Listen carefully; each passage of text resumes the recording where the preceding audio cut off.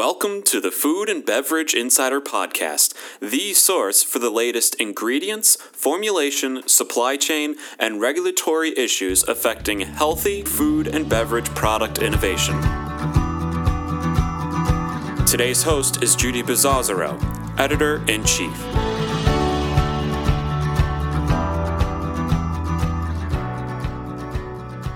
Hi, I'm Judy, and welcome to another edition of the Food and Beverage Insider Podcast. I'm here with Michael Bengtsson. He is the Food and Beverage Industry Director at Infor. Michael is an expert in refining food safety processes and protocols and is going to share his insights on how ingredient suppliers can leverage technology to improve food safety standards, especially during this time of COVID-19. Michael, thank you for joining us on our podcast today. Thank you too. It's a pleasure to be here, and I'm excited to talk about how to use technology in the best way and how it can improve food safety. Perfect. Well, let's set the stage for this conversation. Can you give our listeners a brief overview of your company as well as your background in the food and beverage industry, which I think spans about 22 years, something to that effect? Yeah, sure. Infor is a global leader in business cloud software, and we have industry-specific solutions, for example, for food and beverage. And we have complete industry suites, and we're focusing on user experience, leverage data science, and also integrate to other existing systems. Worldwide, we're close to 70,000 organizations that use the Infor platform and for their digital transformation. I'm currently the Industry and Solution Strategy Director for Infor's food and beverage sector here in North America, and I have 20 plus years of experience of business and technology consulting with a special focus on food and beverage industry. And my job really is to see how Infor can bring thought leadership to food and beverage and how technology can address challenges and provide business benefits for Infor's customers. Great. What a great background and such an important topic. So let's dive right into the importance of food safety, which is such a critical topic, especially to health-conscious consumers, as well as food and beverage manufacturers making those products. It's even more important today, especially for brands that are making clean label products. And those are products, produced with natural ingredients. They're minimally processed, and they really appeal to those consumers who look for products that align with their eco-consciousness and sustainability ethics. So, there are mounting pressures of this COVID pandemic, including limited resources, sometimes unsafe working conditions, and a soaring demand at consumer stores that are really straining these food safety protocols. Can you give us some recent examples of supply chain disruptions that have resulted in perhaps some recalls or foodborne illnesses or even, bigger headaches for some of these CPG brands? Sure. There are actually two recent ones.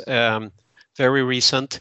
I don't know if the root cause was really the pandemic, but regardless, there was one in August, an outbreak of salmonella, and linked to red, white, yellow, and sweet onions. And salsa products were recalled in 43 states. FDA, they warned about red and yellow onions sold by Progressive Produce, and they distributed to Trader Joe's and Ralph's grocery stores, mostly on the West Coast. And there were hundreds, I think 600 plus cases of salmonella poisoning. And the onions were connected to Thompson's International, which supplies the onions to Progressive Produce. So what you see here is really it's through the supply chain. It's many parties involved when something like that happened. So that was one recent case now in August. And then there was also another one, and that was JBS Food Canada. And they recalled close to 40,000 pounds of boneless beef head meat. And the reason here was that the meat wasn't presented for import reinspection into the United States. So the U.S. Department of Agriculture, the Food Safety and Inspection Service, they discovered this in a routine surveillance that the product hadn't bypassed the import reinspection. So that's two very recent cases. Okay, thank you. Great examples. We never want to see a recall, but now more than ever, brands, they have to work even harder to restore and improve consumer faith. So can you explain how technology can help suppliers meet the growing consumer desire for transparency, especially in an end-to-end supply chain, and improve consumer trust? I mean, these are huge issues. And, obviously we didn't have this type of technology, 5, 10, 15 years ago. Yeah. Well, first, it's important to have a foundation, having a technology platform that really can support a digital transformation, because that is required for a transparent end-to-end supply chain. And I like to promote the agility, and cloud technology provides that. So that's an important component, because it's about keeping up with the pace of the industry trends, evolving regulations and protocols. And more specifically, technology can help with managing demand, scheduling, production planning, inventory, and also in all that considering production capacity constraints. So that's as a foundation. Now, to answer your question about transparency and how that plays a role in building the consumer trust, there are two components in that. One is what to be transparent with, and I like to talk about the story. So, like, are there any sustainability efforts, traceability, farming practices, organic, all of that? That's a story, what to be transparent with.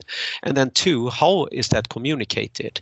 And I really like the example of putting a QR code, can be done in different ways, but putting a QR code on the consumer package, and then the consumer can scan that QR code, and a web page is opened, and then they can see information, for example, traceability, what farm or lot did the product come from, any other information, sustainability efforts, ingredients, obviously, and things like that. And in that case, the benefits goes beyond just improving the consumer trust. That, by the way, leads to more revenue. I mean, the manufacturers, they can charge more, basically. But there are also other benefits, and that is it's a way to connect with consumers, and that is a great way to gather data that then can be analyzed and used. And then, in addition, the use of technology can also help the manufacturers to maintain quality and compliance, and also provide the traceability.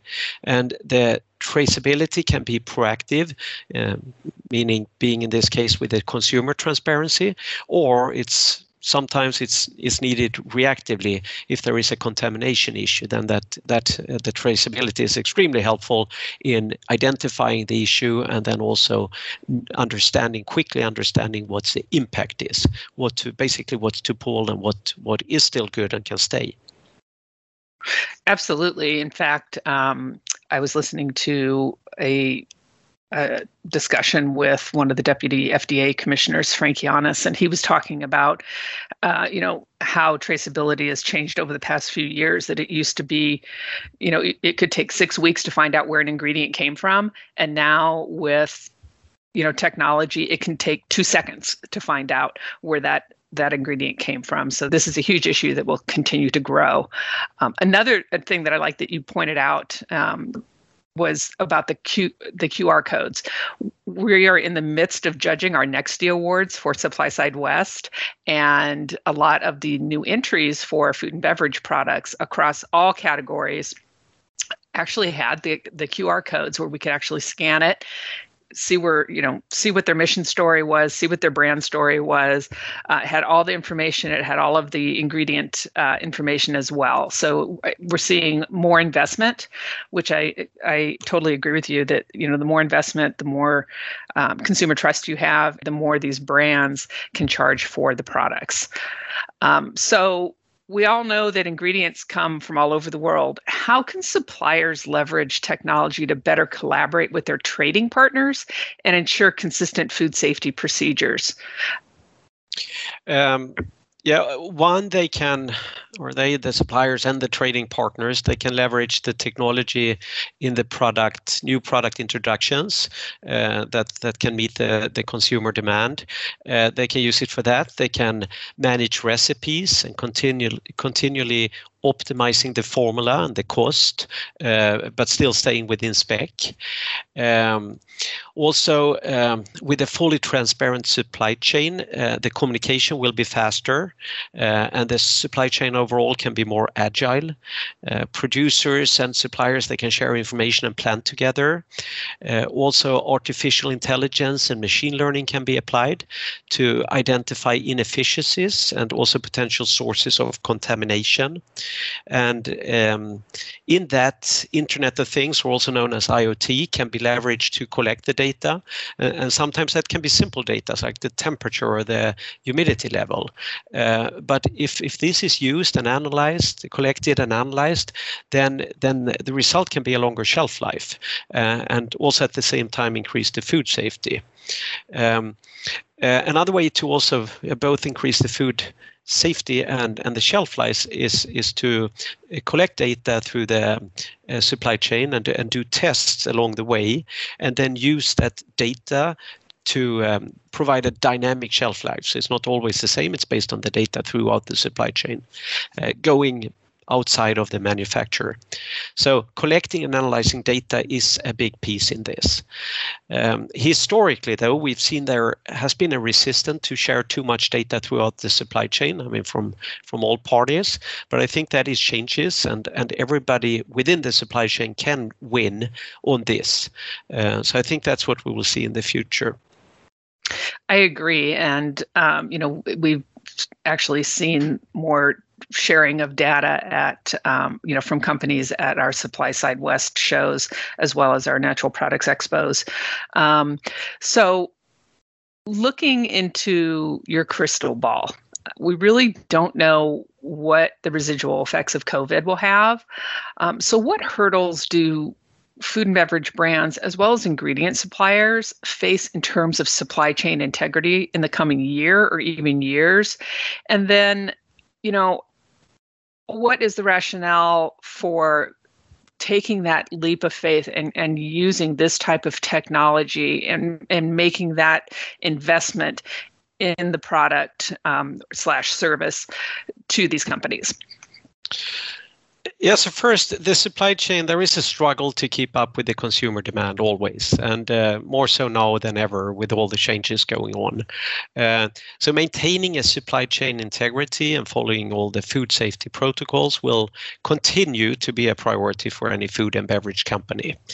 I think adding to that is also, and perhaps growing, and especially in these times, is also identifying food fraud throughout the supply chain, and that's very costly and resource intensive to do. However, if not done, the risks are very similar to food contamination issue, meaning the company reputation is at stake, different brands are at stake, and obviously also the consumer health can be at stake. So I think that is something that a challenge going forward and something that needs focus.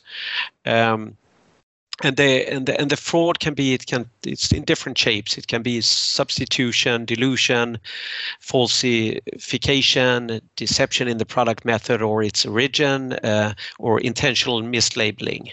So there are different ways that can happen, and being on top of that is extremely important. And then also suppliers must ensure the consumer's health while also keeping up with the pace of consumer demand, and especially now during these times with the global health crisis. Absolutely. And I think that your point about adulteration and food fraud is super important and probably worthy of another podcast. But for right now, I want to thank you for your time today. And I think that's a wrap for us on this particular topic. Do you have anything else you'd like to add?